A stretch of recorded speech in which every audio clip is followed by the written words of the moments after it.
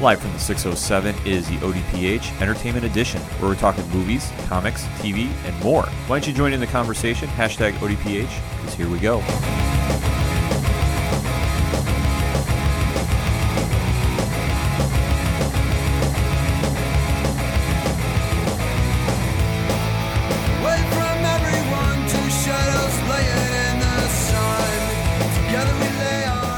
Welcome to another edition of the Ocho Duro Parlay Hour, hashtag ODPH podcast. I'm your host, Ken M. Joining me in studio, as always, it's Padawan J. Hello, hello, hello. Folks, we have a lot to discuss in the land of entertainment, so let's waste no more time. Hit us up on that social hashtag, hashtag ODPH, because we want to interact with you. I just want to jump in real quick. I know a lot of people are wondering, hey, Avengers passed Titanic. Yes, that is true. Avengers Endgame did, in fact, pass Titanic. If you haven't seen it, go to James Cameron's Twitter page. He did post a very nice congratulations letter to everyone at Marvel. If you're curious how close it is to beating Avatar for the all-time worldwide record, not adjusted for inflation, because if we added adjusted for inflation, it's hilariously not even close. Currently, of course, Avatar sits at $2.788 billion. Avatar and Avengers Endgame, is, as we sit here recording, is sitting at $2.503 billion. So they are just under $200 million away. It is kind of crazy that Avengers is dominating the box office like that to this level, but they're taking out Titanic and James Cameron, and obviously what's going on with Avatar 2. Yep. I mean, he's got some competition, folks. Yeah. And the Avengers also got some competition with Game of Thrones. Yes, they do. Because as they're going into the final season, it's almost like their own end game, so to speak. And we do talk spoilers on here, and Pat will give you the timestamp in the episode notes if you're not a big Game of Thrones fan, because we have to go jump right into this. So in 3, 2, 1, Pat, what did you think of this week's episode? The only thing I could think of while watching the entire episode was, if you're a wrestling fan, you will understand this reference. Burn it down. Absolutely. Holy crap. The heel turn of Daenerys. Yes. Finally happened. Holy sugar cookies. The internet was not ready. A lot of fans were not ready, because now we finally had the last war, the battle of King's Landing. Supposedly. Cersei and her forces took the first shot and took out somebody that meant a lot to Daenerys, and you knew at the end of last week's episode she was ready to go. Yes.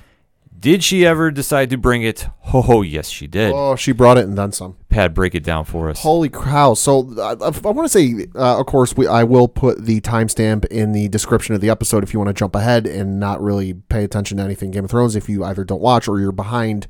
But getting into the episode, I got to say, the first thing that kind of confused me was they really didn't explain where they were at, because, of course, the last episode ended with Missandei getting decapitated and Daenerys having the look of all rage on her face.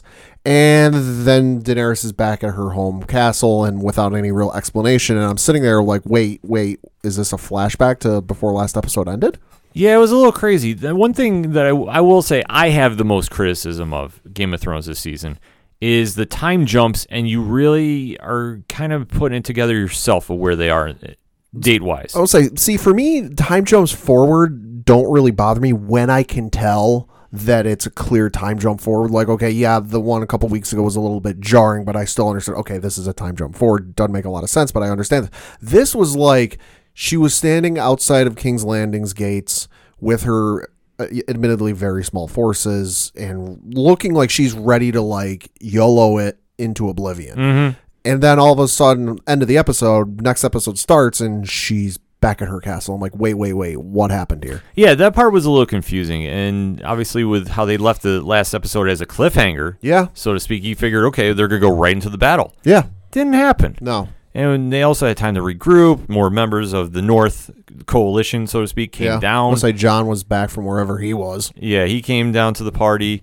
Jaime Lannister had finally arrived. Arya and the Hound were there. Yeah. So finally, all the big names were in the battle scene ready to go. Yes. And when they finally decided to go, Daenerys took the biggest shot, I think, that we all weren't really expecting. No. She snuck up on the Golden Company, which was Cersei's ace in the hole. Right, yeah. She, the ace in the hole, the ringer, if you're a sports fan, the Golden Company had been hyped up as this, like, force that you don't mess with. There's this, of course, backstory of, they were brought in to fight a force, things went awry, and the other person, and whoever was supposed to pay them ended up not paying them. and then the Golden Company just raided and pillaged their entire land, and they're like, all right, no, pay them. And Daenerys just, one-shotted them into oblivion. Right. She definitely was venting her rage about losing Missandei. And I know there were a lot of people frustrated and kind of upset about this, which, okay, yes, they are, I presume, a good fighting force. We never really saw them fight traditionally, but this, again, like much of the battles this season, isn't a traditional fight. They might be a very good hand-to-hand combat force when it's traditional block fighting, ye old medieval style where they're charging at you and you have, your cavalry reserves. But when a giant dragon comes breathing fire in your back door, I don't think there's any plan for that. No, they definitely didn't have one, and she caught him by surprise, yeah. and wiped out arguably the biggest threat that we were all expecting, this epic battle with them. Yeah, and we just didn't get it. No, yeah, and I think it was very telling, like the leader of the Golden Company's face when she blew through it, and like he was one of the few, if not the only one of the Golden Company left, and he just had this look on his face like he was crapping his pants. Yeah, he had no idea what was going on. I don't think anybody did, and then you just saw her go into full rage mode, right? And she just starts annihilating everybody in Cersei's army, and then she well, at first she's being very strategic about it, to the point where Euron Greyjoy's forces are like, Euron Greyjoy's forces are, of course, the ships in the harbor, and they're armed with those giant crossbows that are really good at taking down her dragons. They've taken down one. They're all armed, but like she's very astute and she's very, strategic about what she does, and she dodges them and she takes out the ships, and then she starts taking out some of the towers along the wall. Like she's being very strategic about it, all bearing in mind that earlier in the episode, Tyrion told her, listen, if you hear the bells, surrender. Right, because Tyrion knows that this war can get completely out of control for no reason. Yeah. And he is thinking with a very level head of thinking of the people and what this is going to do for Daenerys moving forward. I'll say he's been there for a while, and he's seen what happens, not just with the people surrounding whoever's in charge, like the immediate, like the advisors and the hands and the this and the that, but like the common people, and just how much of an influence they have on things, whether the leaders want to admit it or not. He's seen what happens when you don't do things that are in the best interest of your people. Right, and this is a lot to do with Varys and what happened to him at the very beginning of the episode, where he was killed for treason by Daenerys. So he's seeing this going in and going, okay, you took out Varys, who was letting Sansa know about the true patronage or parentage of Jon Snow. I also think, and this, I can't take full credit for this theory, I think Varys was also trying to poison Daenerys at the beginning of the episode, because there's the scene at the very beginning where he's writing the letter, and the middle-aged little girl or whatever, the teenage girl comes walking in, named Martha, I think is her name, and she talks about Daenerys and says she's not eating. Okay, why does Varys care if she's eating or not?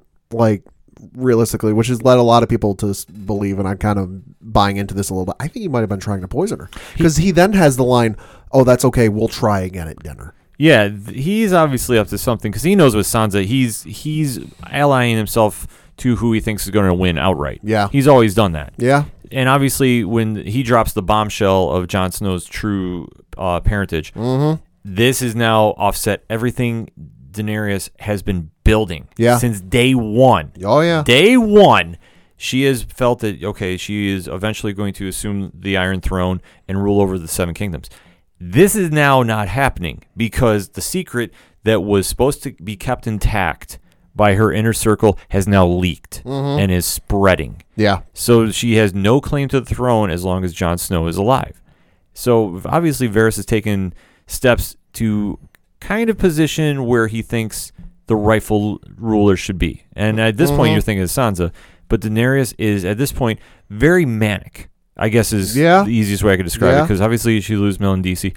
And then going off that heels, she knows that Varys is now turned on her. She's unleashed her dragon and obviously killed him for the treason to send the message. Yeah. And even Tyrion is kind of sensing that she is losing it. Yeah, I think he sees the writing on the wall, because, he obviously would remember how things went with her father, the Mad King. He might not have been involved in whatever was going on in his court, but he's old enough and is well connected enough, being that he's, the son of Tywin Lannister, one of the most powerful houses in the kingdom, to know, okay, I've seen this before. I'm a little afraid of what's happening. Right, because as she's now in the battle, that she's going with all this emotion and rage, she's being very calculating in how she's taken out her enemies, but it's pure rage that's fueling it. Yeah. And I think that it's a weird balance for her character in this scenario. Well, she's teetering on the edge because you think of everything she's lost, both literally and kind of, metaphorically.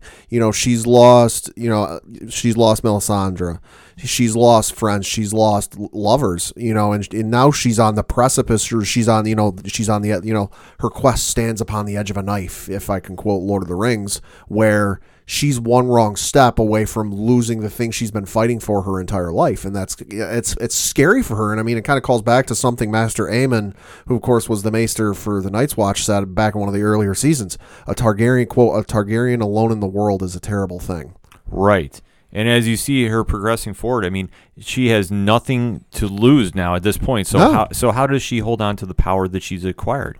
And she's going based off on all the losses she's had. Yeah. And then now she knows that there is no going back if she wants to be the ruler of the kingdoms. Yeah. Because Jon Snow and her are done at this point. Right. I mean, Jon Snow and her are done. I mean, Jon's got a legit, whatever Jon may say, and he may say, "Oh, I don't want the throne. He still has a legitimate claim to the throne, and Daenerys can't trust that. She's very, for everyone's criticisms of her, she's very calculating and very precise with her movements, and she can't take what Jon says at face value, because if she does, she's going to lose. She can't be blinded by love. I'm almost going to say this is almost Joker-like. A little bit. And I'm just going to clarify this, because the Joker, as we know him in the comics, is just wild and just a force of nature and just unstable as can be. Yeah. But yet, when it comes down to it, is so calculating in his plans to get them to fruition. Daenerys was like the same thing. At this point, she is just pure rage. Yeah. But she's so calculating in how she's doing this, because what she is going based off on is, okay, I need to be the one to take out Cersei. It can't be Jon. It can't be anybody else. I need to be the one. And as she's going through and she's wiping out Cersei's forces, and Cersei is in the middle of a tower in King's Landing, and it's almost like the meme that everything is fine and that house is on fire. That is what's going on with her, because she's standing there with her inner circle, and she's just saying, well, the Golden Company will take him out. And no, yeah, like at the point this takes place, the sea forces are gone. The Golden Company is gone. Her forces are barely holding on, and her hand to the king comes to her, and he goes, "Man, Your Majesty, this isn't really a safe place. You should evacuate." And she goes, "Oh, don't worry, we have enough forces." And he goes, "No, the Gold Company's decimated. They're gone. Euron Greyjoy's forces are burning, and your forces are barely holding on." And she still stands there sipping her wine. Yeah, because she doesn't want to believe that she has now been decimated after she thought that she was so many steps ahead of everybody else. And at this point, Jon Snow and company are working their way through King's Landing, and Cersei's armies are laying down. Yeah. They're dropping their swords and surrendering. Oh, they're not stupid. They know we ain't got no shot against us. Well, at this point, the bells are starting to ring, and Tyrion is now finally saying, yes, everybody is safe, and the kingdom is laying down, and everything is going to go right. But Daenerys does not go with the plan. No. She just decides to unleash hell on earth. Yeah. Literally. And just starts killing everybody in the streets. Including one Aaron Rodgers. Yes, that we saw made a cameo in Game of Thrones. So at this point, she is just turning on everything that she has built up. Her whole image of being the noble leader is now out the window, and she has literally become the Mad Queen. Yeah. In just a blink of an eye. Which I know a lot of fans were very vocal on social media about, like, oh my God, I can't see how this happened.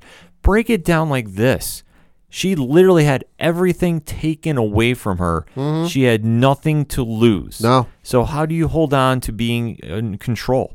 You have to eliminate all your competition with fear. Yeah.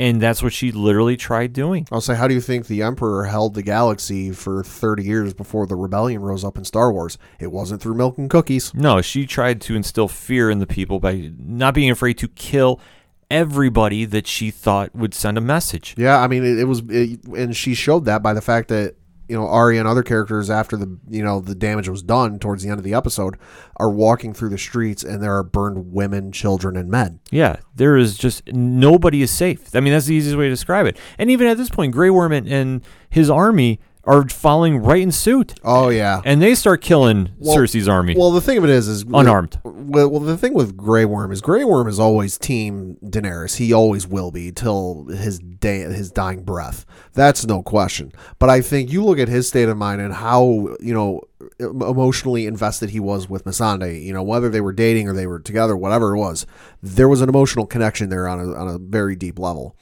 It didn't take, he was already willing to kill those people for what they did. Mm-hmm. He needed no motivation to do that. He just needed a direction. He just needed kind of like the okay, like at the end of the day, he does have a set of standards and that he will follow and adhere to. The like a line he won't cross, but like he'll cross it if he gets the okay. And Daenerys torching everyone was that all right? Free reign. Yep, and they wanted to make sure that they sent the message because obviously what happened. Yeah. And I mean, at this point, too, Cersei is trying to escape and go to the tunnels to escape King's Landing. Yeah. And she gets met with a little competition. A little bit. Who did she run into? She ran into, well, first she's going down the stairs and she runs into the Hound. Yes. Which we finally have. What bowl pad? Clegane Bowl. Clegane Bowl 2019 finally happened. Yes. Hound versus Mountain. Ow. Everybody had been looking forward to this. And this, I think if anybody could say one thing was done right with this episode, it was this battle. Yeah. That two of the biggest brawlers and fighters in all of Game of Thrones history finally had their match. Yeah. And it lived up to expectation. It was graphic. It was violent. It was a little skin crawled a little bit. Skin did definitely crawl a little bit. And this is after the Hound had his final goodbye and almost talked Arya out of not going after Cersei. Yeah. And just said, get out of here because everything is falling apart. Yeah, he has a great line where he says, listen, look at me. I'm what following revenge all your life looks like. Mm-hmm. You don't want to go down this path. And she even says, thank you. Yeah. Well, I think it's just kind of the final moment that they know that this is the end and that they both will arguably not escape King's Landing alive. Yeah. Because Daenerys is torching everybody and everything in sight. Mm-hmm. And at this point, Cersei is escaping.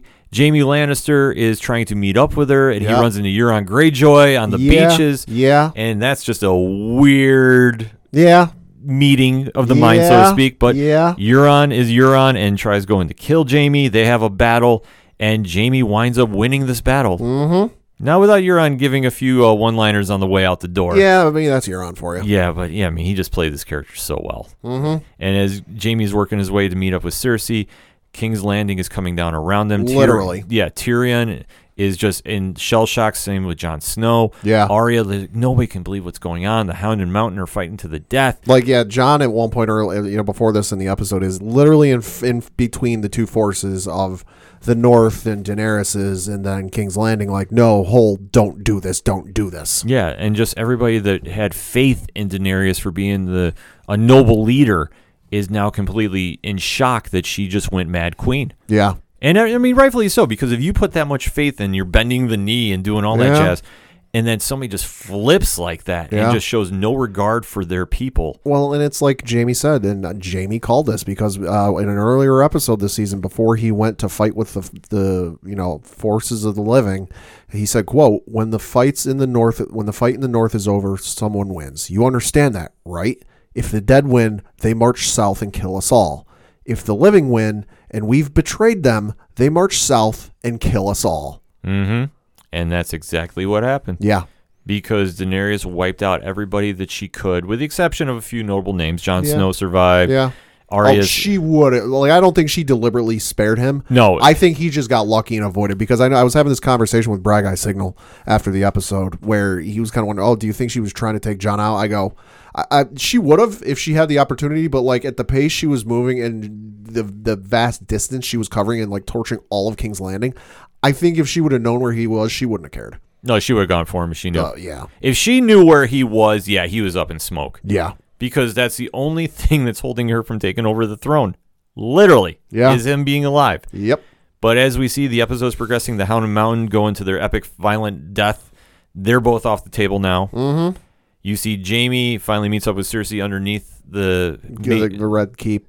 The King's Landing, whatever it is, the main castle. Right, and the castle is coming down right on them. I'll say, she even has the line at one point early in the episode before the battle really starts where no forces have ever approach the Red Keep. And I'm sitting there laughing, going, "Yeah, how did that work out for Helm's Deep and Lord of the Rings? That didn't work out too well." And then you literally get to the scene where there are entire towers getting destroyed. Right, the tunnel that they were trying to escape is already caved in. Yeah, there is nowhere to run, and you just see the whole tower come down on them. Well, I mean, at least Jaime went out like he wanted to with the person he loved. Yeah, I mean, it was almost kind of a weird poetic justice. Well, but to a degree, because for being somebody that was redeeming and he wanted to end in a good place, I guess, so to speak, he did. Yeah. And with Cersei, I mean, that's the only person she wanted to end up with. And figuring they caused this mess when they pushed Bran out the window in episode 1. Yeah, who'd have known? Yeah, it all came back full circle. Wild.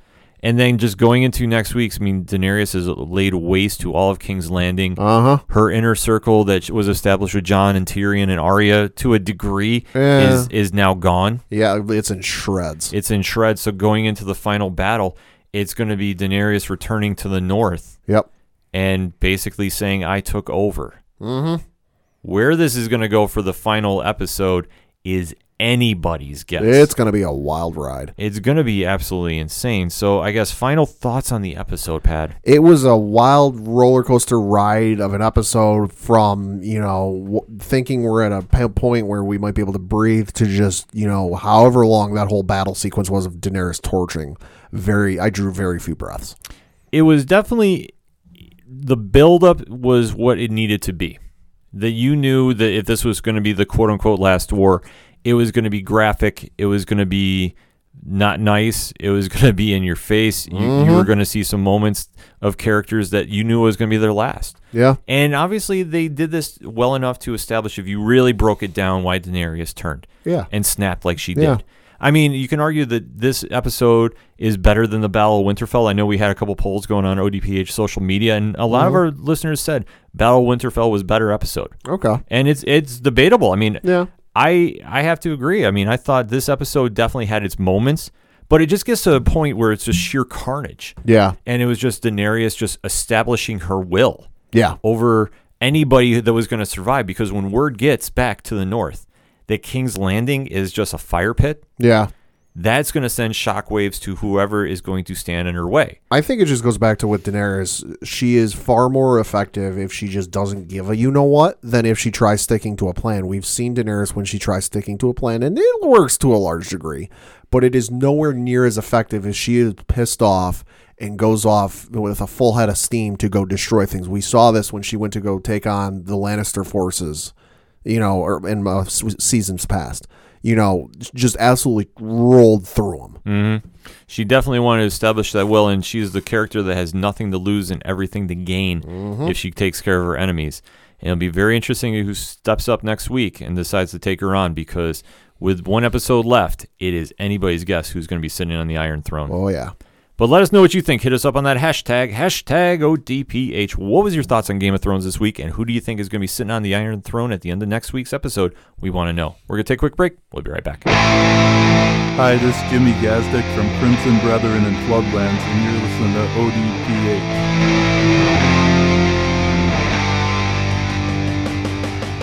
Coming back for another segment on this edition of the ODPH podcast, and we have to talk about season finales, and most importantly, the Arrowverse. Yes. And the big shakeup. Holy cow. That was happening there. Holy cow. We are going to be talking spoilers about Arrow and Flash. Yes. Because they have wrapped up their seasons, and where this is heading to is going to be definite spoiler material. So we're giving you fair warning now in 3, 2, 1. Pad, let's break down Arrow. What was your thoughts on the season finale? Season finale was everything I would have hoped. I felt a little disappointed to see Emiko go so quickly. I would have liked to see her maybe stick around a little bit. I feel like we got a little bit of it, of kind of her full potential, but not everything, but still an incredible season.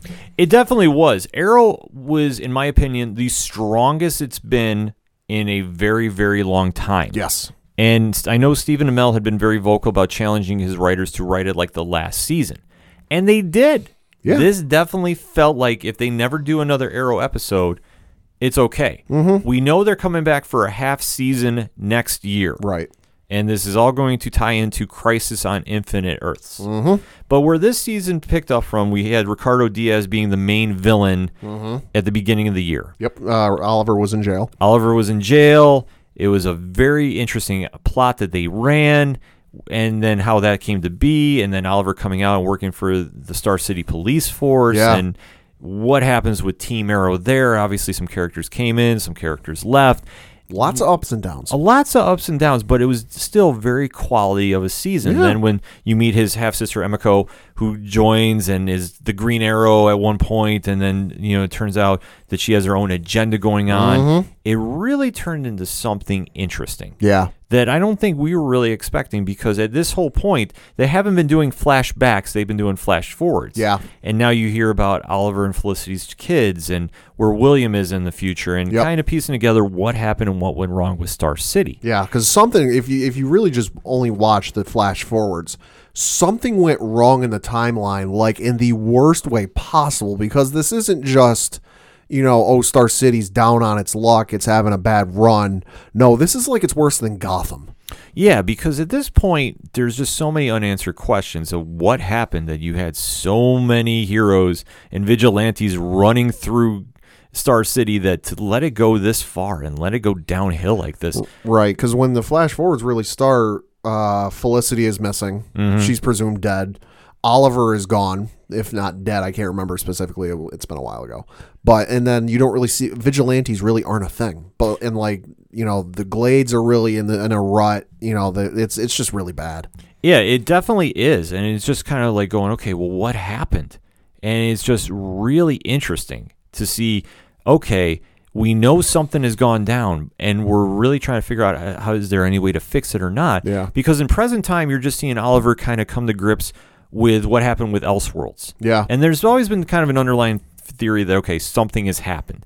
We don't know. He kind of just went on with his business and, left it be left to be. I'll say there was very much a lot this season, like at least the first half of, I got to take things for what they are and just deal with the consequences. Right. The only thing, though, with this episode that when we are dealing with present time Oliver is since Elseworlds, they were really speeding up to go through with Emiko and the Ninth Circle. Yeah. And I don't know if we really had the payoff that we did. Because like you touched upon a little earlier, Emiko was there, but we really didn't have her extend to be the season-long villain. Not that we needed her to be, but it kind of would have been a little better to flesh out. I think there was some more story that they could have done on the table. But nevertheless, it worked. Because the one thing that I think Arrow really hit the head on is splitting up the season with the first half being Ricardo Diaz and the second being Emiko. Yeah. There wasn't the long drag-out build. Yes. That it kind of felt like, okay, this is fresh. This is new. Yeah. This isn't like we're going through...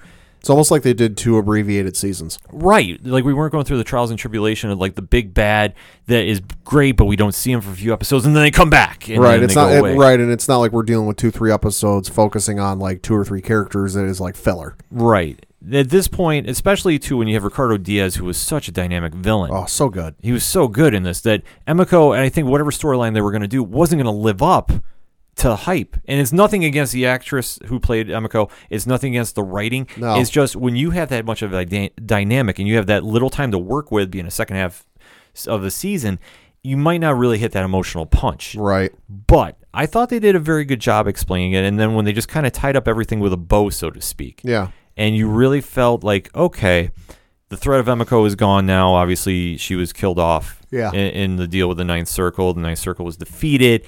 Oliver and company seem to almost have their happy ending, so to speak. Almost. But then he kind of comes to realize that Star City is good without him. Mm-hmm. And I don't know if we can say retires the Green Arrow, because... Does he ever really? Because, does he ever really? But does Superman ever hang up the cape? Does Batman ever hang up the cowl? No, but at this point, Oliver and Felicity leave Star City for the safe house, so to speak, that we find out is where their daughter Mia is born. Right, yeah, because they want to really have an opportunity, because they tried raising Oliver's son, Felicity's stepson, and that didn't work, given their life and given what they are involved in. And they really, with Felicity being pregnant, they wanted to do something different. They wanted to give this child the upbringing and the raising it deserved, away from all of this, away from all that, and have a normal childhood as much as they could given their lives. Because at this point, that anything that's normal with Oliver and Felicity is really kind of up in the air. Yeah. That when they tried doing this in season 4, it just didn't work. Right. But it's just they're always drawn back to Star City. But at this point, you're seeing them almost have that happy ending that, we as fans, we really want to see them happen. Yeah. But then they're paid a visit Mm-hmm. by an old friend. Who shows up to see him? The Monitor. The Monitor, who is tied to Crisis on Infinite Earths. Which, when you're watching this episode, you knew something was going on because it was like a lot of time left. There was a fair amount of time left, and you're like... Good 20 minutes left in the episode. Oh, yeah, something's going to happen. Yeah, the hat was tipped a little bit. So now we kind of see, all right, what is going on? And we now know the deal that was made. Mm-hmm. The deal was Oliver was going to be leading the Monitor's forces against the Anti-Monitor. Yep. And obviously he was told, in every scenario we've seen, you don't survive. Well, and the thing of it is I don't think he knew going into this because, the Monitor shows up and hey, it's time. And I think Oliver even had the line, I'm not 100% clear on this. I think Oliver had the line where he said, okay, what's the deal? Mm-hmm. Like, I think the Monitor, when we were watching and it cut, I think the Monitor then told me, I will see you at a time in your future to tell you what the deal is. Yeah. And then obviously he shows up and, hey, you got to lead my forces against for Infinite Crisis. Yeah, this is where it was kind of like, all right, well, now I know what I'm getting into. But he knew well enough making the sacrifice. Mm-hmm. And then you go tied into the flash forward where Felicity meets up with the Monitor. Yep. Down the road. So now everything is now coinciding, which I thought was kind of a brilliant move. Yeah. Which is very interesting to see what happens because, as we know, Felicity is not coming back next season. Right. Presumably she's going into hiding. Right. That she'll be going into hiding. Emily Bett Rickard is not coming back to the show unless, I would assume maybe a cameo. You know what? She may not come back as a recurring character, but I'm going to bet at least for the last episode she'll be there. Probably. That would make a lot of sense to do. I think anybody would be fair game. I'll say, because without looking at timing, because they haven't announced when it premieres or anything, but we know it's a shortened season, I'm willing to bet, because they did this with the last crossover where they switched the nights the shows aired, Arrow will be the last part to air for this upcoming crossover. Right. And that'll be the series finale. Right, because now with Arrow taking over and whatever the transition is going to be now, that they have left a lot of room on the table for. Diggle could take over the show. I'll say there's also a certain Caped Crusader in Gotham they could call on for help that they've been teasing in commercial breaks. They've been teasing Batwoman, but I don't think that she appears then. Okay. And I'm going to get into when I think she appears in a little bit. Okay. But overall, they teased enough that they've now tied in a Crisis, and that we might have an Arrow or Stephen Amell-less Arrow season next season. Which would be wild. Which will be wild to a degree, but I also wonder, will they make Roy Harper the new Green Arrow? Would it be possible they do a time jump, and I don't know if Mia Queen would come back? Well, the thing, I would like to see Roy come back and be the Green Arrow, but I think based off of what we saw in the flash forwards, now granted he doesn't say when he goes to the island that Oliver lived on for 5 years off and on, but he did say he was there until they found him in the future, so there's some wiggle room there. Right. I mean, at this point too, Jon Stewart might actually become Jon Stewart. Yeah, there is that. And my prediction would become true since day one, that he is Jon Stewart Green Lantern, and maybe they'd run with that. I don't know. I'm fan hoping with this one. So you've been fan hoping for like 8 years. Absolutely, and one day it will come true. I'm marking out for that. But overall, though, final thoughts on Arrow. Great season, one of the best, if not the best. Going to be very, very interested to see where they go with next year, especially if Oliver is not around all that much. I have to agree. I mean, I thought this was one of the strongest seasons they've done in a while. I mean, it's very tough when you have such a dynamic hero such as Deathstroke, or villain such as Deathstroke, and Adrian Chase was great in his run, and Ricardo Diaz is too. So obviously, going off the tail end, the Emiko story could have gone a lot of different ways. It didn't, but it's not a deterrent to the overall product of the season. I really dug it. I'm very excited to see where they go, because the next night we had the Flash season finale. Now, this season I have been super critical about. Okay. Because Cicada, I can't get into as the big bad. I just couldn't. See, but looking back, Cicada wasn't the big bad. No, then I love the twist they did. Yeah. Because they brought in Thawne again as Reverse Flash. The rash that won't go away. Right. But with dealing with the Flash's Rogues Gallery, and we've talked about this before. Yeah. He has one of the best in all of comics. Yeah. And I don't think the writers on the show have used them to the best of their abilities. That's very true, but that also might be going back to, earlier season of Arrow where they had Suicide Squad on, and it was a great episode. And then WB went, you can't use that anymore. We got plans for that. Maybe that's why we haven't really seen them dip too far into the Rogues Gallery. See, I don't know, but I think that this is where, as we talked about Arrow doing a split season with villains, yeah, I think the Flash would have benefited so much better from this. They might go that way next season, seeing as that might have been something they put on the table, but we're not really sure that would work. And now looking back at how well received Arrow was for this season, that might be something like, all right, let's pull the trigger and do it. Maybe. I mean, this is going to be something that I hope they use as a blueprint, because I think it would work a lot better. Because Cicada, just never connected with me as a major antagonist. That I literally just was like, okay, I don't remember him from the comics. Right. And I think they kind of overhyped it up a little much. And obviously, with dealing with Nora, Barry, and Iris' daughter from the future, who was XS and Legion of Superheroes, and they never really touched upon that. That to now go into where they went for the season finale, I guess, Pat, what's your initial thoughts? I thought it was a great season, another great season finale, much like Arrow, where, it tied up everything great for me. And then the heartbreaking moment at the end where, they're telling Nora to run back into the future because she's disappearing, and she goes, no, I can't. And she just kind of, fades into existence. Yeah, it was very heartbreaking in a sense, but as you saw, Thawne was the major villain of this season. Yeah. He was orchestrating everything from Cicada's origin to Nora going back in time to save himself. I'll say everyone's playing checkers. He's playing 10-dimensional chess. But I think that's so brilliant with how he does his plans. He is always just that more step ahead of the Flash. And just to do the long game, I mean, this is just a long game and then some. Yeah, that's where I really love Flash the most, is when they're doing anything with Thawne, because it is just so, I don't know what it is, but just they're writing with Thawne, and anytime Thawne is involved, it's so brilliant.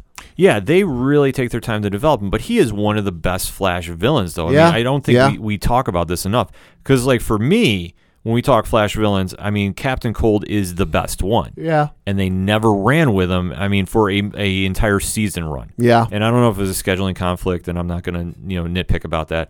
But when Tom Cavanaugh is playing Eobard Thawne, he always takes it to just another level. Oh, it's like he was born to play that role. Yeah, I mean, I understand they do, Sherlock Wells and all that jazz. Yeah, which is great, and I love it. It's great. It's nice comedic relief, but at the end of the day, when he is at his Thawne level. Let's say he's going in that Thawne voice where it's kind of low and kind of monotone and just kind of slow in this. It's like, oh crap, what is he going to do? He just adds so much of a dimension to the show. Yeah. That I think with how lighthearted the Flash is, and I mean, the Flash is a lighthearted character. Yeah. That I think when you add that dynamic in, that really changes everything up, and I think really impacts the viewers watching more. Mm-hmm. In my opinion. And as we see, I mean, he orchestrates the plan to have the dagger on him in the future and save himself from his impending execution. Yep. And he winds up obviously showing some new tricks when he's finally freed in the future. Yeah, well, and of course he puts the plan into motion where Team Flash is literally paired with the crossroads of, okay, do we destroy, Cicada's dagger and let Thawne free? Because at that point, they're trying to cure Cicada of her powers and get rid of them, but the dark energy of the dagger is overpowering the cure to where it doesn't work. So they have to destroy the dagger. So it's, do you destroy the dagger, ergo freeing Thawne, or do you sacrifice that just to hold Thawne? It's all lose for them. It's a lose, but they make the decision to destroy the dagger. Yeah, and then Thawne is free.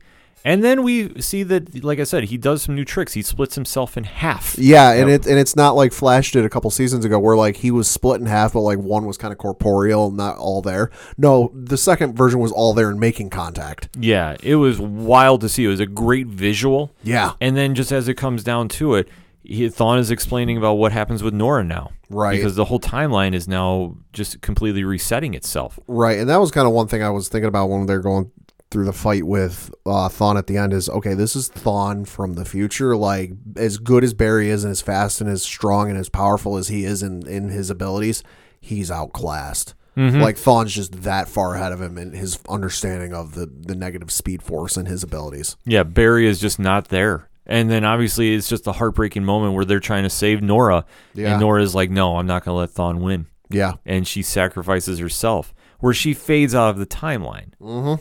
So it's very interesting to see where this is going to play out, because at this point, Thawne essentially wins. Yeah. And now Barry has to kind of deal with the ramifications. Especially Thawne being free. Again. Yes. Ugh. But I think that works in their favor. Yeah. Because, honestly, and I'm not meaning this as a rip, who else are you going to get as a villain next season that would hold up if this is arguably going to be Flash's last season? I'll explain my statement there in just a sec. Boy, I can't really think. I mean, maybe they finally do something decent with Gorilla Grodd, which they've had a few good episodes, but I feel like they've never fully used Gorilla Grodd to his ability. Now, and I get there's the whole issue of money and CGI and the whole thing on television, but I just feel like they've never used Gorilla Grodd to his full potential. And this is where I'm saying I think they go with Thawne for the final season, because my argument ties into the last scene of the episode. Okay. Where they go into the secret room in Star Labs. Yes. And this is after Cisco has now depowered himself. He's now leaving the show. Looking as happy as he's ever been. Yeah, which I didn't really like how Cisco was written this year. Because he was always very pro-powers, and then all of a sudden he just was like, no, I don't want them. Well, I mean, the thing of it is, though, is he was struggling with that for a very good portion of the season. Right, but it just kind of seemed like out of nowhere. But like it was like early in the season he was thinking about doing that, and it wasn't until the finale that he's like, all right, I guess I'll do it. So he's off the team now. Sherlock Wells is off the team. Joe is now the police captain. Yep. So moving forward, so that it's happening. Ralph Dibny is now a fully established private investigator. Uh-huh. Again, he's redeemed himself, and I think he'll be joining the police force too. Probably. So there's a lot of stuff happening, but then, as like I said, they go into the side room, and then you see the big newspaper clipping that says Flash vanishes in Crisis. It was like 2029 or something like that. Right. All of a sudden, you see that speed up. Speed backwards. Right. To 2019. Yeah. And that goes, okay, Arrow has now set itself up for Crisis. Flash has now set itself up for Crisis. Mm-hmm. My unofficial ODPH theory is Arrow and Flash, Legends, and Supergirl are all going to be done next year and repackaged. So you're not going to have a full season of Flash per se, but it'll get repackaged in some variation. Like maybe Barry Allen is going to be joining a super team, so to speak, by the time it's all said and done. That I think Arrow, I could see Team Arrow becoming the Outsiders by the time it's said and done.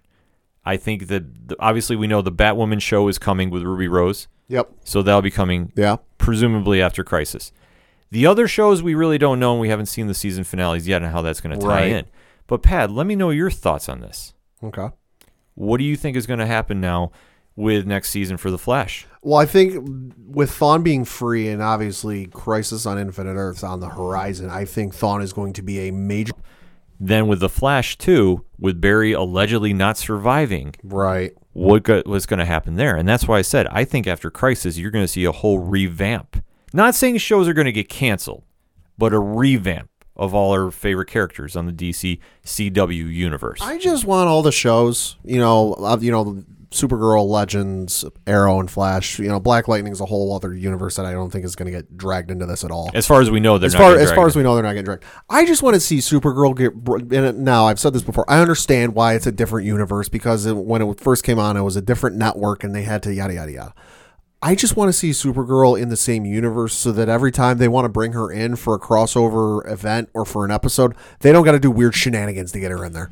I think that does happen. I think that their planet gets destroyed. Ooh, in Crisis. That's my early prediction, that her planet doesn't survive, and you're going to see characters either wind up on different shows next season, or you're going to see different variations of those characters on different shows. But I think Supergirl is going to have probably one of the biggest changeovers, in my opinion. Could be. I think them, and I think Flash is going to have a definite more lasting impact, so to speak, after Crisis.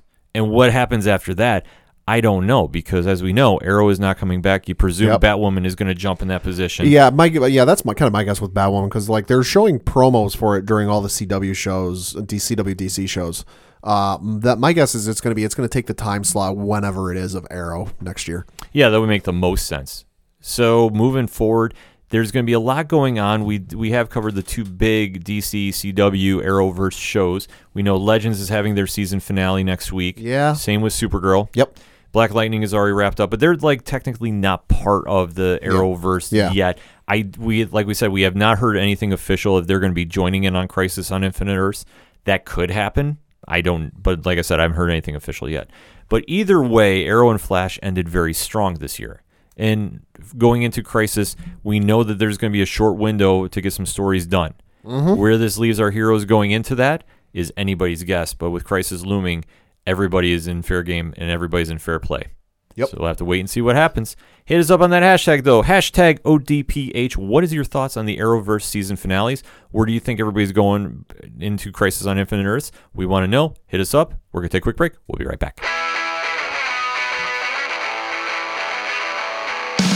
The ODPH is proud sponsors of RoberCon 2019, happening September 28th and 29th. Don't miss out on Binghamton, New York's biggest sci-fi, fantasy, and gaming convention of the year. For badge details and more info, check out robercon.org. Come back for another segment on this edition of the ODPH podcast, and we have to talk about the return of Agents of S.H.I.E.L.D.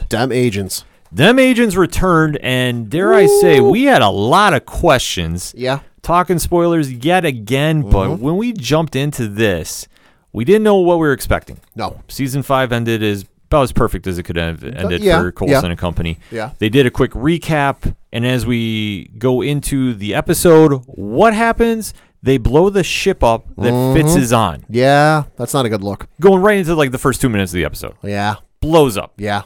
And as we see, there's kind of some jumping around. It's established that it's 1 year later from the season finale. Yep. So there has been some time, and they have established that. And Team Quake is looking for Fitz. Which I got to say, I do not like Quake with blonde hair. It's a little weird. It's a little weird. It's. I know it's a new look, and obviously what's going on is just kind of representing there's a big change going on. But as you see, Quake and Simmons are now looking, and they're working almost like they're sword. Yeah. They haven't fully said they are. Yeah. But they're almost sounding like they're sword. They're also making very large technological jumps in a year where they can take the Quinjet and go into deep space. Now, to my knowledge, they haven't said where they are, but they're not in our solar system. No. They're not anywhere near our portion of the galaxy. So they're somewhere else in the Milky Way galaxy, but man, are they making technological jumps. Yeah, it just seems like the technology has just really stepped up. Now, I'm not saying it's Shi'ar. It is not.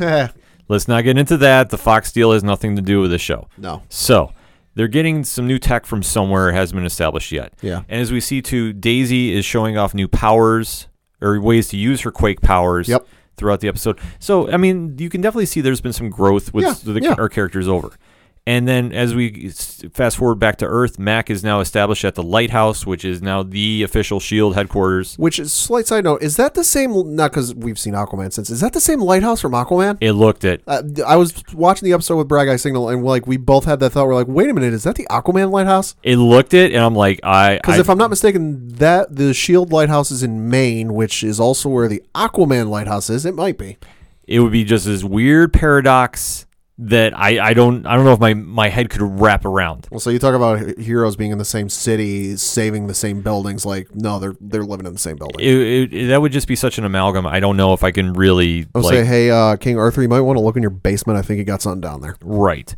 And at this point, too, you see Mac is giving his orders, and he's really fully established himself as director of S.H.I.E.L.D. Well, trying the best that he can at the same time. Right, because at this point, too, you're seeing May and Yo-Yo are running teams, and they're on a mission where they're in Iowa, I believe, and then they're watching these kids play basketball, and then all of a sudden, the ball shatters into birds. Yeah. Which I'm going like, what the heck is going on? Yeah, I kind of thought the same thing. Yeah, it just was kind of weird, and then there's a wall, and then people are walking through it, and then somebody gets stuck. Yeah, it's one of those walls. If you're, when you're a kid on the elementary school playground, you might throw a ball against it or something like that, like a classic wall from playgrounds. Yeah, there's really no explanation for it, so to speak. They're just something's going on. Yeah, people they're playing, the basketball shatters, and then a guy comes walking through the wall, like any normal day. Right, and then obviously the team tries to intercept the threat, and that doesn't happen. We find out the threat, I believe, is Jaco. Yeah.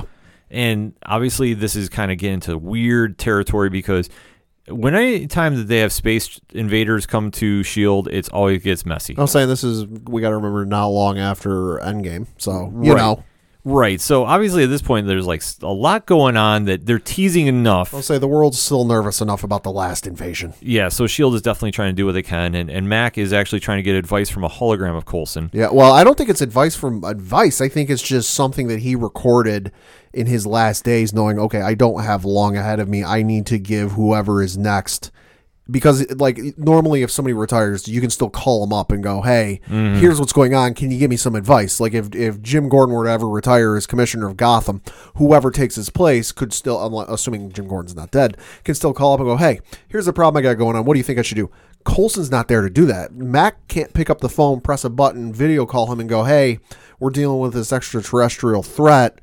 What do I do? Right, because at this point, May has confirmed Coulson did pass. Yep. So this has been established. So Mac is talking to his hologram memoirs. Yeah. Which is it's an interesting take, I will admit. I was kind of like, all right, this is different, but okay, it works because Mac is obviously thrown into this. And even though it makes sense, like I said, it makes sense given the scenario. Oh, it makes perfect sense given the scenario because you're seeing the different dynamic. And at this point, too, we find out May is recruiting for S.H.I.E.L.D. Yeah. Which I think is brilliant. Yeah. I love how they're using May this season. Because obviously with what's happened with Coulson, she's now taken it upon herself to really step up inside S.H.I.E.L.D.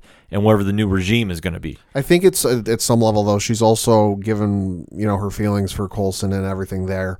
I think it also, on some level, she's trying to distract herself a little bit or keep herself busy. Right, which makes a lot of sense, too. And like I said, I really liked how they wrote May in this episode. Yeah. And as we see, though, they do start jumping around between Team Quake and Team S.H.I.E.L.D. I guess that's the easiest way I'll describe it for your listeners. Yeah.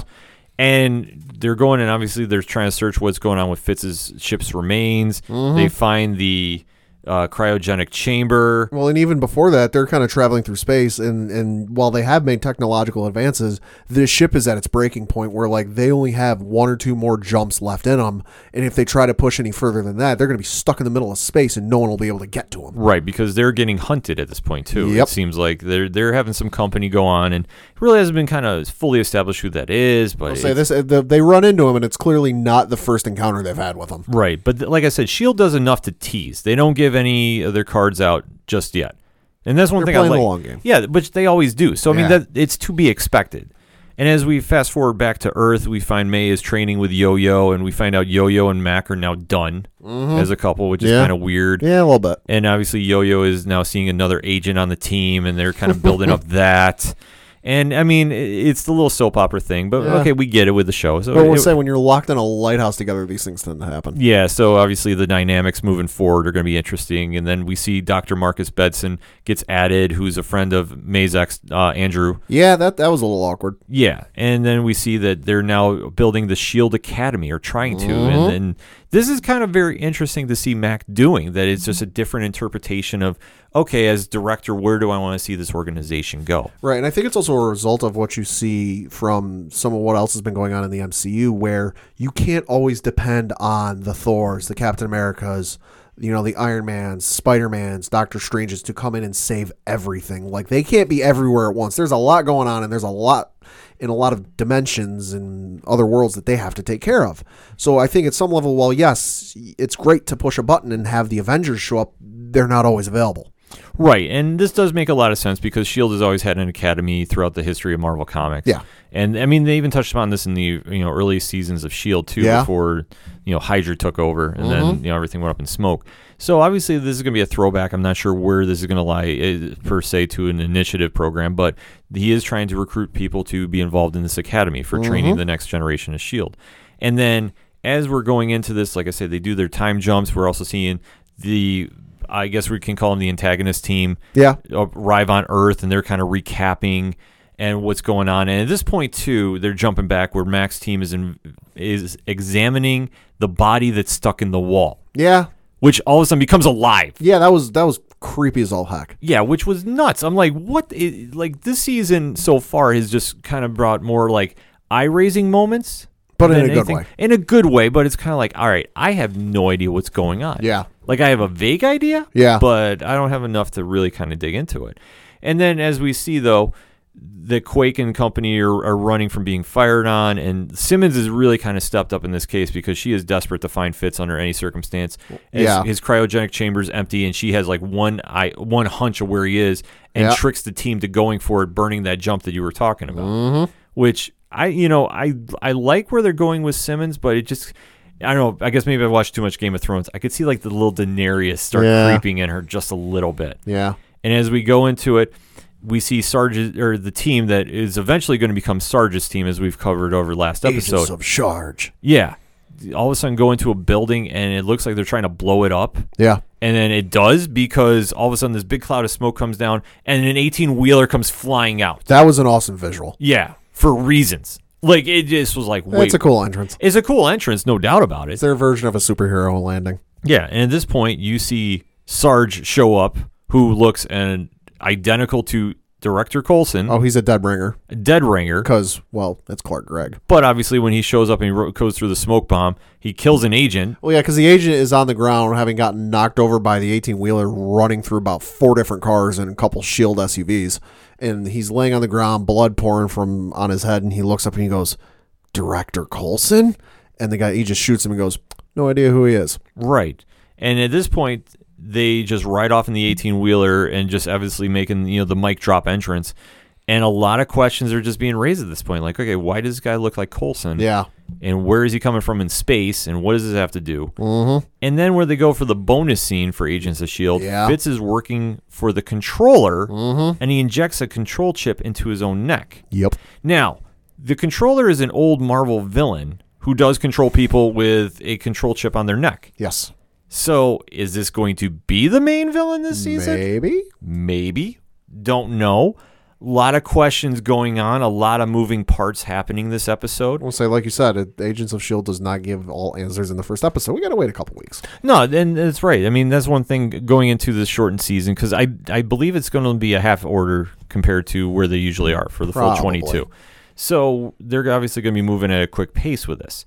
So that being said, there's a lot of things going on with it. But Pat, what's your final takeaway from this episode? Awesome season premiere. Like you said, last season was such a good tie-off to the show that, like, if that was going to be the final season, I was perfectly okay with it. Only thing I would have liked more of, missing Lola and that whole thing. Where the heck is Lola? But no, great return to the season, and like every season past with the premiere, where are we going to go from here? I am very interested. Yeah, I have to agree. I mean, I thought they came back very strong. A lot of questions that I know are going to get answered as we go forward.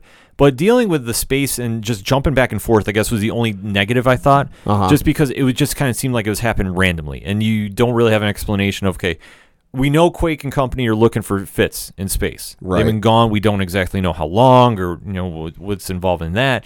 And then obviously with Mac and how he's running, and he now has to deal with a Coulson lookalike, who is on Earth, and it just seems he just wants to just do mayhem and destruction for no reason. It's going to be interesting to see how this all plays out. To answer your question, this season is a 13-episode season, with the season finale being August 2nd. Okay, so it is a half season. Yep. Because they usually go, I think, 22, 23, yeah. Yeah. And it looks like, according to IMDb, this next season is going to be the same 13 episodes. Which, I mean, it will be very interesting to see, because we know that they're committed to do the next 2 seasons. Yep, they are signed on for it. After that, I mean, there was talk that they could go longer, depending on a couple different things happening. Mm-hmm. So it'll be very interesting to see how this ties in. And then, like I said, we only have little tidbits of information to go off of. It was a very strong episode, though. Yeah. And like I said, I like the new direction Mac and May are doing, too. I mean, they really stuck out amongst everybody else. And to see where they're going to head going into the season is anybody's guess. But I'm definitely intrigued by this. But hit us up on that hashtag ODPH. What is your thoughts on this Agents of S.H.I.E.L.D. return? We want to know. Hit us up. Let us know. We're going to take a quick break. We'll be right back. Hey, what's going on, everybody? This is George Gatton, and you are listening to the Ocho Duro Parlay Hour Entertainment Edition.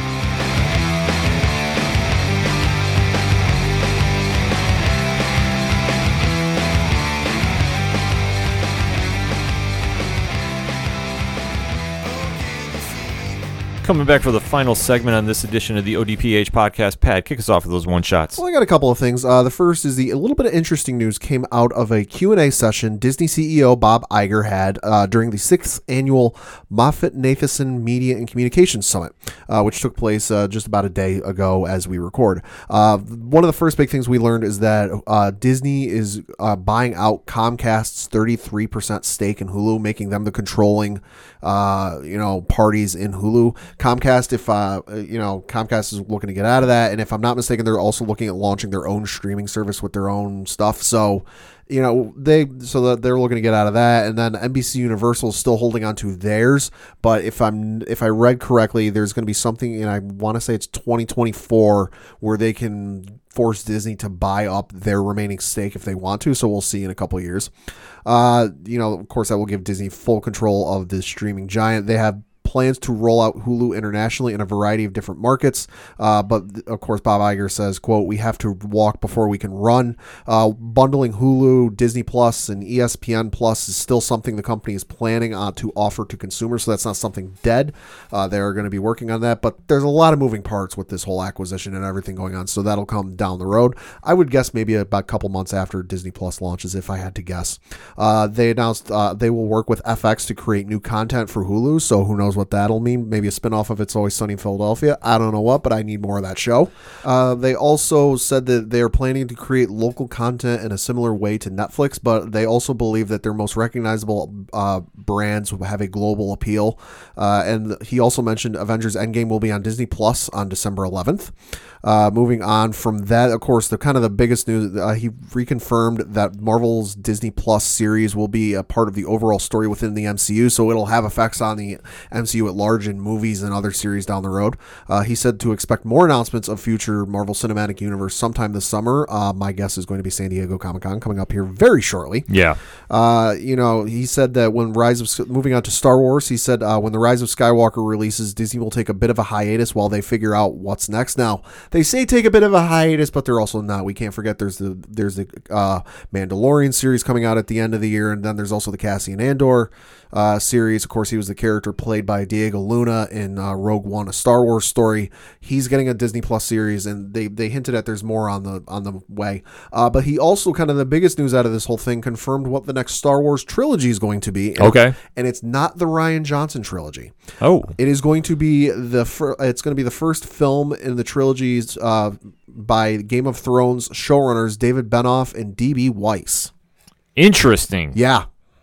What's your take on that? I mean, you're the Star Wars guy. I mean, it's interesting. Like, I'm kind of torn on it because, Game of Thrones is obviously very good, but you look at where, and we've said it on previous episodes, where they've gone with this season, and I feel like their best option would be to do something set in the Old Republic or way before the prequel trilogy, because there's enough there for them to go off of, because when they're at their best, I feel, is when they have something to go off of, and when you leave them to their own devices and write their own story, as we're seeing with season 8 of Game of Thrones, it's not the best. It's very interesting, especially tying into the Game of Thrones writers coming over, because I was reading earlier that there, I guess, is an online petition to reset Game of Thrones and redo season 8. And I'm like, well, that's the same thing like the people were complaining about Last Jedi about. Which, I mean, HBO's not going to do it. Yeah, nobody's doing that. No. So it'll be interesting what their take is. And, my personal philosophy, more Boba Fett, less Jar Jar Binks. I'll be there every day. But but with Hulu now being fully under the Disney umbrella, I mean, that's huge for a lot of different reasons. Yeah. And we've been predicting if you get ESPN Plus, Disney Plus, Hulu, like get all three, they're going to be doing some kind of merger for that for subscriptions, which makes a ton of sense. Yeah, no, it just makes all the sense in the world. And then my other one shot, I did have an opportunity to see Detective Pikachu over the weekend. Of course, I grew up in the Pokemon era. It came out right when I was in elementary school, so big part of my childhood growing up. Haven't been in touch with everything. I kind of, if you're familiar with the Pokemon games, I stopped after what they call the second generation or the second batch of games that came out on the Game Boy Color, Gold and Silver. After that, I kind of fell off it. I moved on to other things. But I got to say, if you are a Pokemon fan now, you will love it. If you are like myself and you grew up with it, you watched the cartoon as a kid, you played like the original games or maybe the first couple of games, you'll love the movie. There might be some stuff in there that like you might be confused about. I'll admit there was something. Now they don't dwell too much on the ones you might not know. They're there, but the ones they really focus on are the ones that everyone will recognize. The ones from the original game and the sequel game. But it's a great film. It's great if you have kids. The kids will love it. I will say the demographic in the showing I went to definitely skewed older because there was a lot of nostalgia for those people. And it's definitely one of those movies that they don't outright say it's set in that universe of like the games in the cartoon, but there's enough on the background that like it's set in that universe. And they It'll be very interesting. I won't spoil the ending, but it'll be very interesting to see if they do a sequel, which I think, given how it did over the weekend, it finished second in the box office overall behind Avengers Endgame. I think they'll do a sequel. Well, with Ryan Reynolds attached to the project, you know there's going to be an audience for him. Yeah. Obviously, he's bringing a lot of people from Deadpool over there, and it's definitely a different demographic. Yeah. When we're talking about that. But no, it's cool to hear. Then obviously to see how Pokemon has kind of gone on ups and downs and swings, and especially when the mobile app was happening, that's like a craze. Yeah. I mean, me personally, I'm not into Pokemon. Yeah. I'm not hating on it. It's never did anything for me. Oh, yeah. But just to see how it's taken off is kind of really cool to see from the outsider view. Yeah. No, it's like I said, you're a fan of Pokemon, go see it. You'll love it. I mean, for me, I got John Wick circled on my calendar for this week. And, I mean, that's like with me and Fast and Furious. I don't need a plot. I just need to know John Wick is going to be in the theaters. That is enough for me to take my money now. Yeah. So going into my one-shots. Now, Pad, we did see a trailer. You know my thoughts on this. Mm-hmm. HBO's Watchmen that is coming out this fall. I'll say, if there were ever any more eyes on a TV show coming out this fall, I think Watchmen would take the crown. This is definitely going to fill in the gap for Game of Thrones. Mm-hmm. So we are going to be talking a little spoilers about the trailer, but honestly, I don't really have a lot. The only thing I could pick off from the trailer was Rorschach now has a cult-like religion something going on. I don't necessarily think he has a cult. I think it's just, this is obviously taking place after Watchmen. Yeah, this looks like a sequel. This looks like a sequel to Watchmen, which something tells me Rorschach will have nothing to do with this. But obviously, but I think it's just like you see this a lot in stories where a major character dies in said story, and then they come out with a sequel, and there are people that, like, for right reasons or wrong reasons, form up around the image and the memory of this person and build them up to a godlike status. Yeah. For sometimes right reasons, sometimes wrong reasons. I think it's one of the wrong reasons. Yeah, this one they open with, like I said, he's almost being worshipped as a martyr. Yeah. And how this is going about, we see the police there are wearing yellow masks, like bandana types, covering their nose and mouths. Mm-hmm. Not really sure what's going on there, and you kind of see that there is a struggle going on back and forth. Yep. And you can definitely see that there looks like there's other characters that have now stepped in to be heroes in this world. And if anything you know about the Alan Moore classic story, I mean, not everybody is good and evil. There's a lot of gray areas throughout the show. The only thing I could tell is Jeremy Irons was playing an older Ozymandias, which I don't know if that's been confirmed, but that's my guess at it. And they just kind of really go back and forth, and you can hear about the clock symbolism throughout the trailer. And as you see there, it looks like there's battles going on between the different groups, and it ends with Don Johnson talking to somebody and saying, we're just talking about the end of the world, tick tock, tick tock, tick tock. Mm-hmm. So I don't really have a lot to go off on this. I've talked about this before, and I will say this until I'm blue in the face. Watchmen is one of those things that you need to either nail out of the park, or you need to leave it alone. There's no wiggle room for this. There is none. And if you're doing a sequel, and this is how this is looking initially, right? My today, as we record, stance is I am very holding my breath on this. I think you're not the only one. Just because I don't know where they're going with it. I know one thing for certain: Alan Moore has nothing to do with this. Yeah. And wherever they're going with the source material, anybody's guess. I mean, I know that they've done a very good job with Doomsday Clock, the current story that's going on in DC Comics. Mm-hmm. That has been very good. Yeah, oh yeah. And a very good representation. Because like I say, when you go near the Watchmen universe, you have to nail it out of the park. I mean, we heard how much care they're taking with in the comic sequel, if you want to call it that, Doomsday Clock, where Jeff Johns and the writers and the artists and everything, they're spending entire days on one panel. Yeah, him and Gary Frank are taking so much time out to do this. They're taking their time to the point the book is getting delayed, but that's because they're taking so much time with it. Well, right, because like I say, when you talk about comic stories, and Watchmen is arguably the greatest comic story ever written. I'll say they didn't crack into the greatest books of the century of the 20th century for nothing. Right, because when it came out, I mean, the legacy of it is just been phenomenal, and you can't take anything away from the lasting image that is now given, because it is just so iconic of how much it has influenced the modern day comic artists and writers It impacts you in that certain way, because that is the first time the comics really felt like they broke away from good versus evil and, typical good guy versus typical bad guy. Watchmen is just so iconic for its own reasons that, like I say, and I know I sound like a broken record with it, but it is what it is. You have to nail it out of the park. Yeah. If you don't, forget about it. Oh, yeah. People will be angrier about that than they are season 8 of Game of Thrones. Yeah, this show will definitely have a lot of eyes on it. And, and like I said, we've seen the little teasers here and there, and this full trailer definitely has a lot more questions than answers. Yeah. I mean, I'll be watching first day, but it's essentially the first teaser trailer of a movie where they kind of whet your appetite for what's coming. They don't give you anything of the story. I think for a lot of people, yes, hold your breath. Yes, kind of go in with bated breath, but we don't really have anything in this terms of the story. I think the concerning thing would be, because we know Alan Moore has nothing to do with this production, in terms of story, producing anything. I think the concerning thing would be if he starts coming out right when the show is about to come out and bashing it and saying, "Oh, this isn't my sequel. I have nothing to do with this. This isn't a true sequel." That would be the concerning thing. Well, he's always been just very vocal about he doesn't want to see anybody go near the property. Right. I mean, I know he was very against the movie coming out, and that's and you know what, he has every right to be. Oh yeah. So it's going to be a wait and see moment for this. So like I said, a lot to try figuring out, but as we go on with time, we'll definitely get a little more answers. And obviously the show is going to be debuting for ABC or HBO rather in the fall. Because I almost said HBO or ABC Freeform. I'm getting my stuff mixed up because I want to talk about Cloak and Dagger and just how good last week's episode was. And I know that the hashtag Renew Cloak and Dagger was hitting Twitter. And I'm very, very skeptical that if they try canceling this, I might have a little meltdown on our Twitter account. I think it's just that hashtag might have started just because a lot of networks are having their upfronts and stuff's starting to get considered for renewal or not. Yes, because like I said, this show has been so good, and just the elevation from writing and acting from season 1 to season 2. Season 1 was great.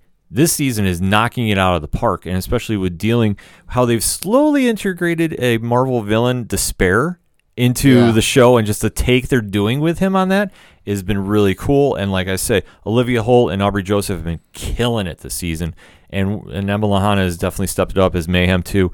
A lot of things happening going on, and like the last 10 minutes of this week's episode was brace yourself, crazy insanity going on. But it was so good, so well done, and the cliffhanger ending they gave, I can't do enough justice for it. Go check it out, ABC Freeform. Go get it on demand. You definitely want to be checking that show out. And hashtag Renew Cloak and Dagger, and hashtag Renew Deadly Class while you're at it too.